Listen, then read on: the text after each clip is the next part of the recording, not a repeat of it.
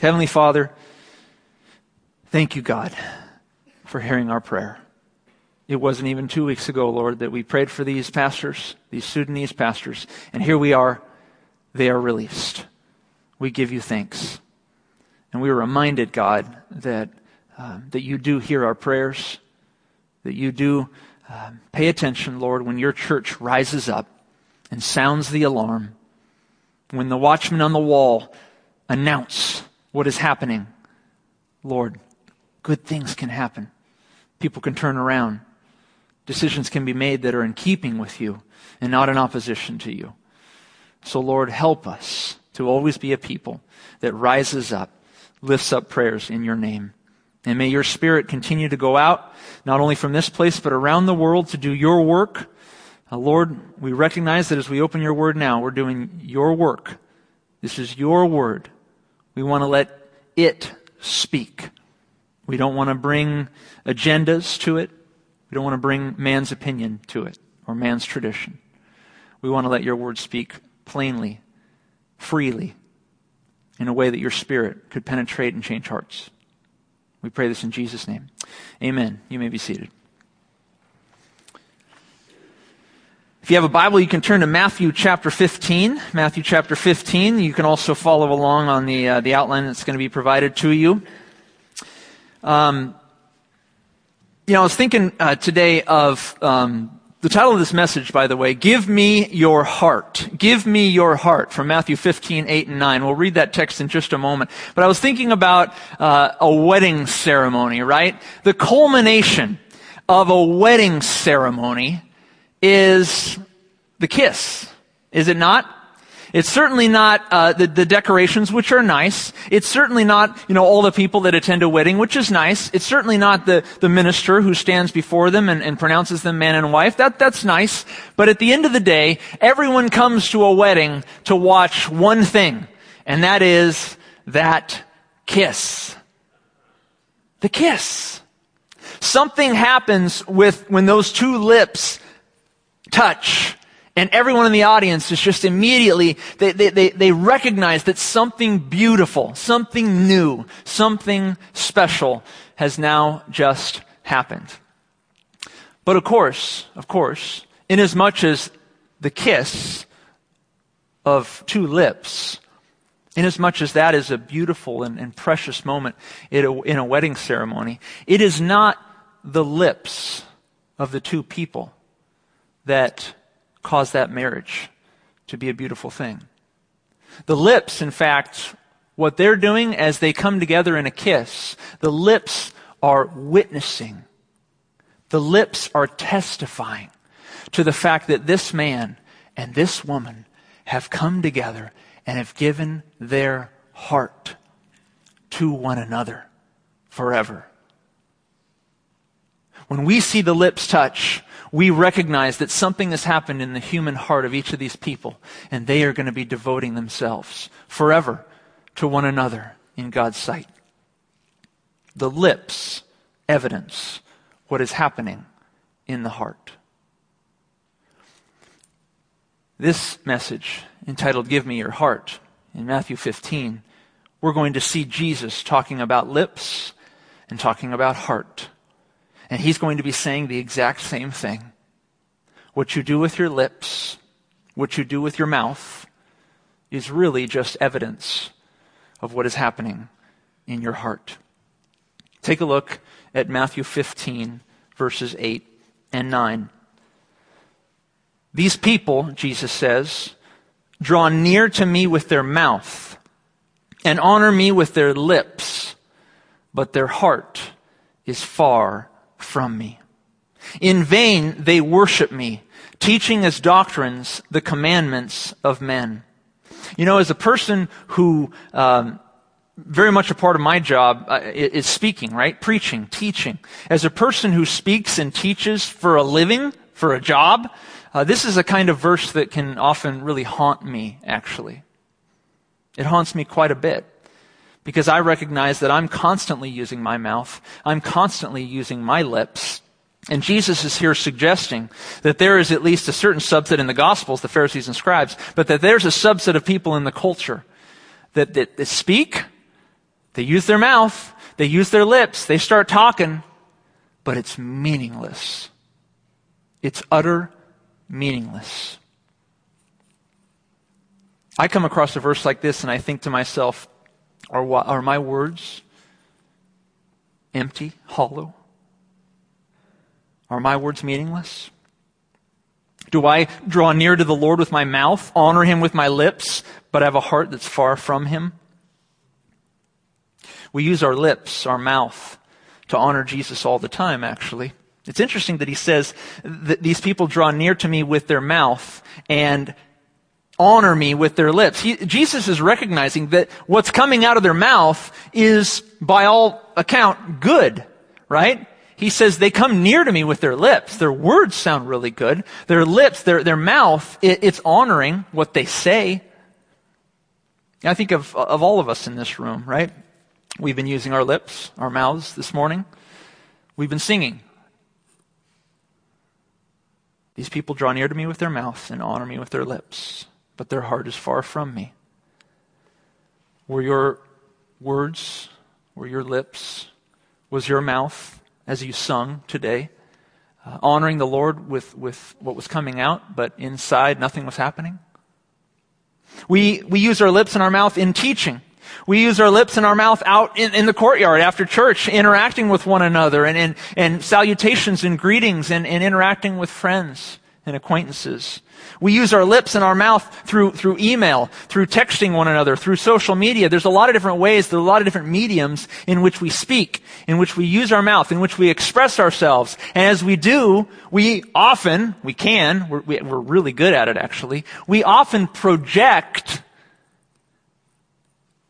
wow, she's really honorable. Wow, he's a real godly guy. Did you hear what he said? Oh, she's so kind. I mean, she must be a real strong Christian. You see, we've learned the lingo. We've learned how things are supposed to sound to others in church. Christianese, they call it. One scholar puts it, what gets said in church is an exercise in social conformity. We talk a good talk. Our expression of Christianity, it looks clean and neat and well kept. But the things that are coming out of our mouths, at their core, I wonder, are they just hollow words that stem from an empty heart? Am I the kind of person that Jesus is speaking of? Is He talking about me? Do I appear to draw near to Him and honor Him with my lips while my heart is far from Him?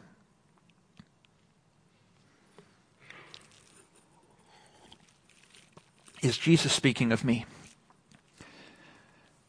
If He is, you're not alone. That's the silver lining. You're not alone. In fact, there were a great many stories and a great many times in Scripture where it is said that the people's lips sounded so honorable, but their hearts and minds were far from the Lord. Take a look at 1 Jeremiah. Jeremiah at the top, 3:10. Judah, that is the southern kingdom of Israel, has not turned to me, God said, with her whole heart, but she's turned to me in pretense. She's a pretender. She's a fake. She looks like she's turning to me, but she's not. Jeremiah 12:2, you, Lord, are near in their mouth, but you are far from their mind. Jeremiah's indictment of the southern kingdom of Israel is scathing. He's saying these people sound really good. They say all the right words. They have all the right greetings and salutations. They know exactly what to say. But their hearts, their minds, not at all on the Lord. And in our main text today, Matthew 15:8 and 9, Jesus' words are directed to a highly respected group of religious men, the scribes and Pharisees, men who everyone assumed had the most intimate, the most heartfelt relationship with God. But Jesus says to them, He says, these people, these scribes, these Pharisees, those of you who think they have this intimate, heartfelt relationship with me, well, guess what? They draw near to me with their mouth. They honor me with their lips. Yes, they do. But their heart is far from me. In vain, they worship me,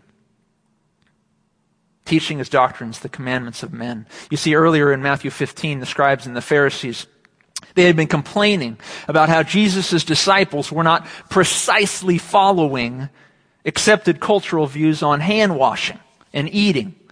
They melded together, they joined together the traditions and doctrines of men with the Scriptures. And so their traditions and doctrines of men said that you had to do a certain kind of wash before you could take the bread. And they would take these commandments, they would take these traditions, and they would bring them over and they would meld them together with Scripture and really call it Scripture. They assumed that their own tradition was Scripture. They didn't see a difference between the two. And might I add, this is a tremendous temptation for believers today as well. No, we don't have traditions about hand washing. But what was happening 2,000 years ago with the scribes and Pharisees, the blending together of man's ideas and traditions with the Scriptures, that concept is happening today as well. It's a temptation of Christians today. I think this can be especially true when it comes to things like politics. David Kinnaman, in his book Unchristian, details the first word that comes to mind when non-Christians hear the term evangelical. So think about this.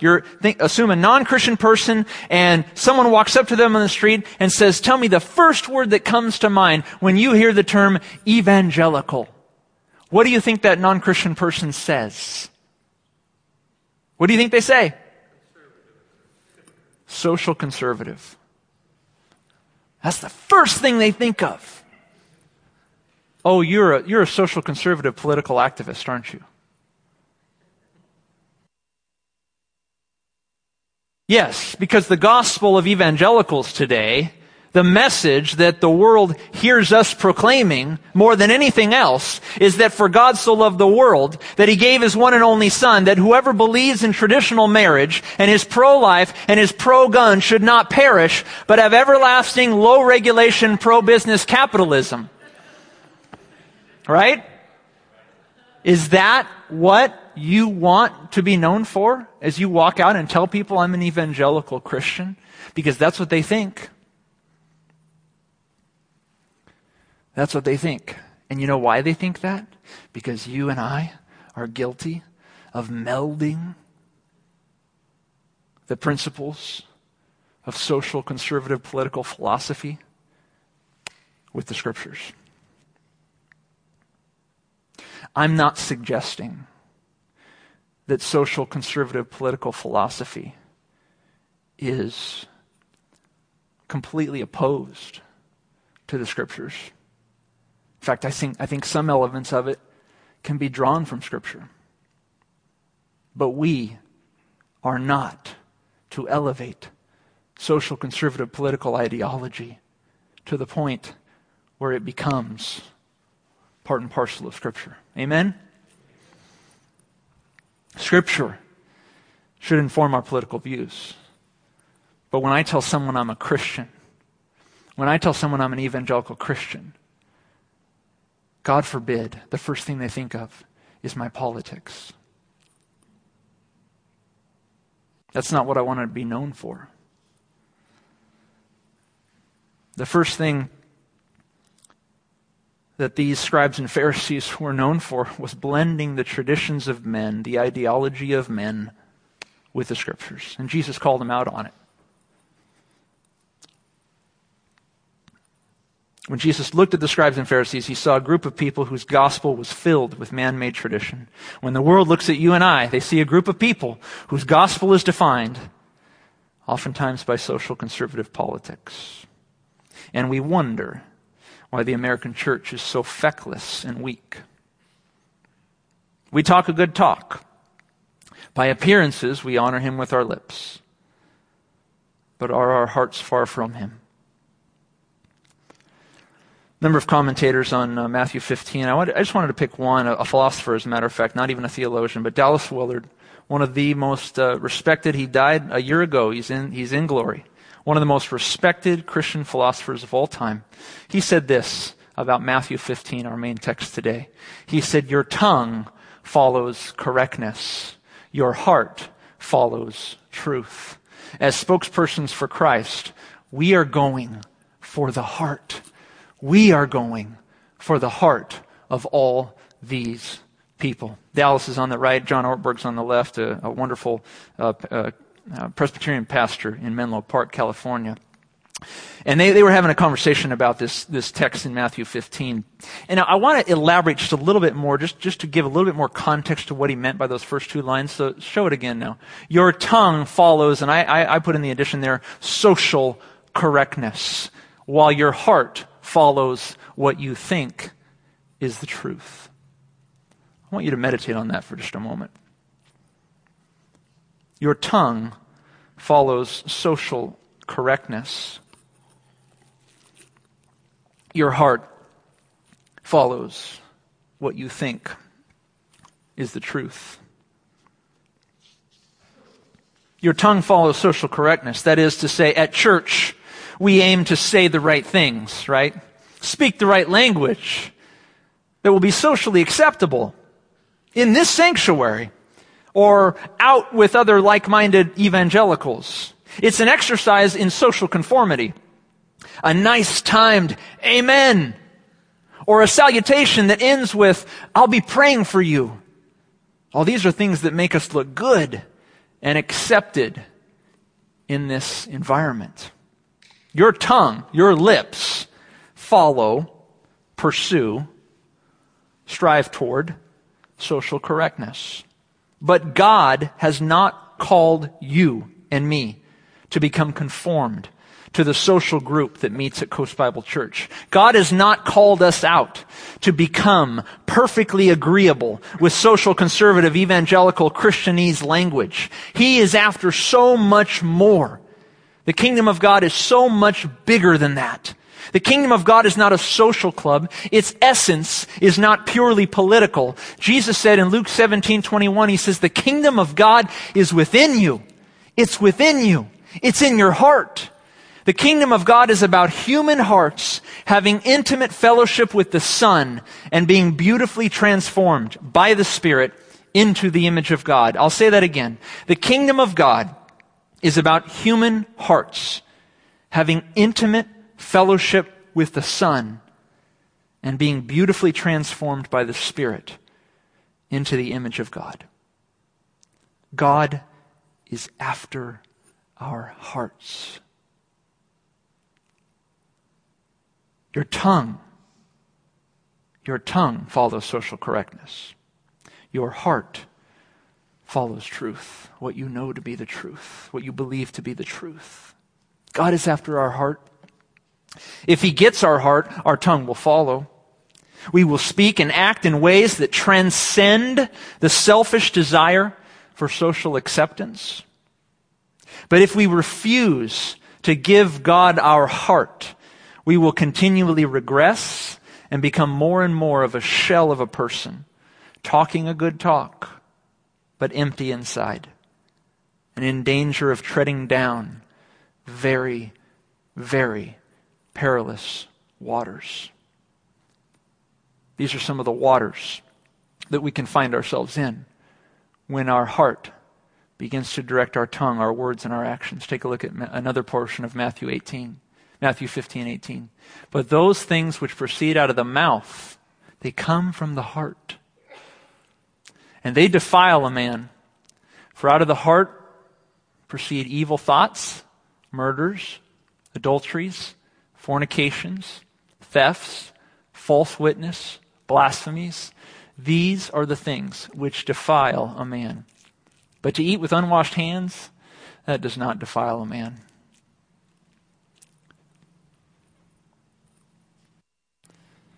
Does God have your heart? That is the only question that matters. And that is the only question that you can answer. Only you can answer it. I can't answer it. Your spouse can't answer it. Your best friend can't answer it. Does God have your heart? All of you talk a good talk. I talk a good talk. I know where to place my amens. I know when to bring out the "I'll be praying for you" line. I've got it down.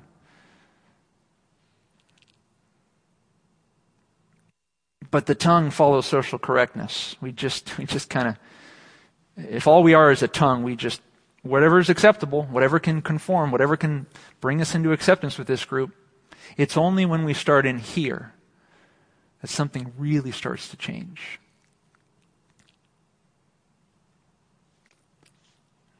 Does God have your heart? I cannot answer that for you. I'm not asking about your tongue, I'm asking about your heart. Willard says your heart follows what you think is the truth. Your heart follows truth. What Willard means by that is that your heart will follow, it will pursue, it will chase after the things that you tell yourself is true and good. Let me say that again. What Willard means by that, the words, your heart follows what you think is the truth, is that your heart will follow, it will pursue, it will chase after the things that you tell yourself are true and good. Those Christians who drink alcohol to excess, they have convinced themselves that having a buzz on the weekend is good and true. Those Christians that deceive and cut corners in their workplace, they've convinced themselves that improving their bottom line at all costs is good and worthwhile and true.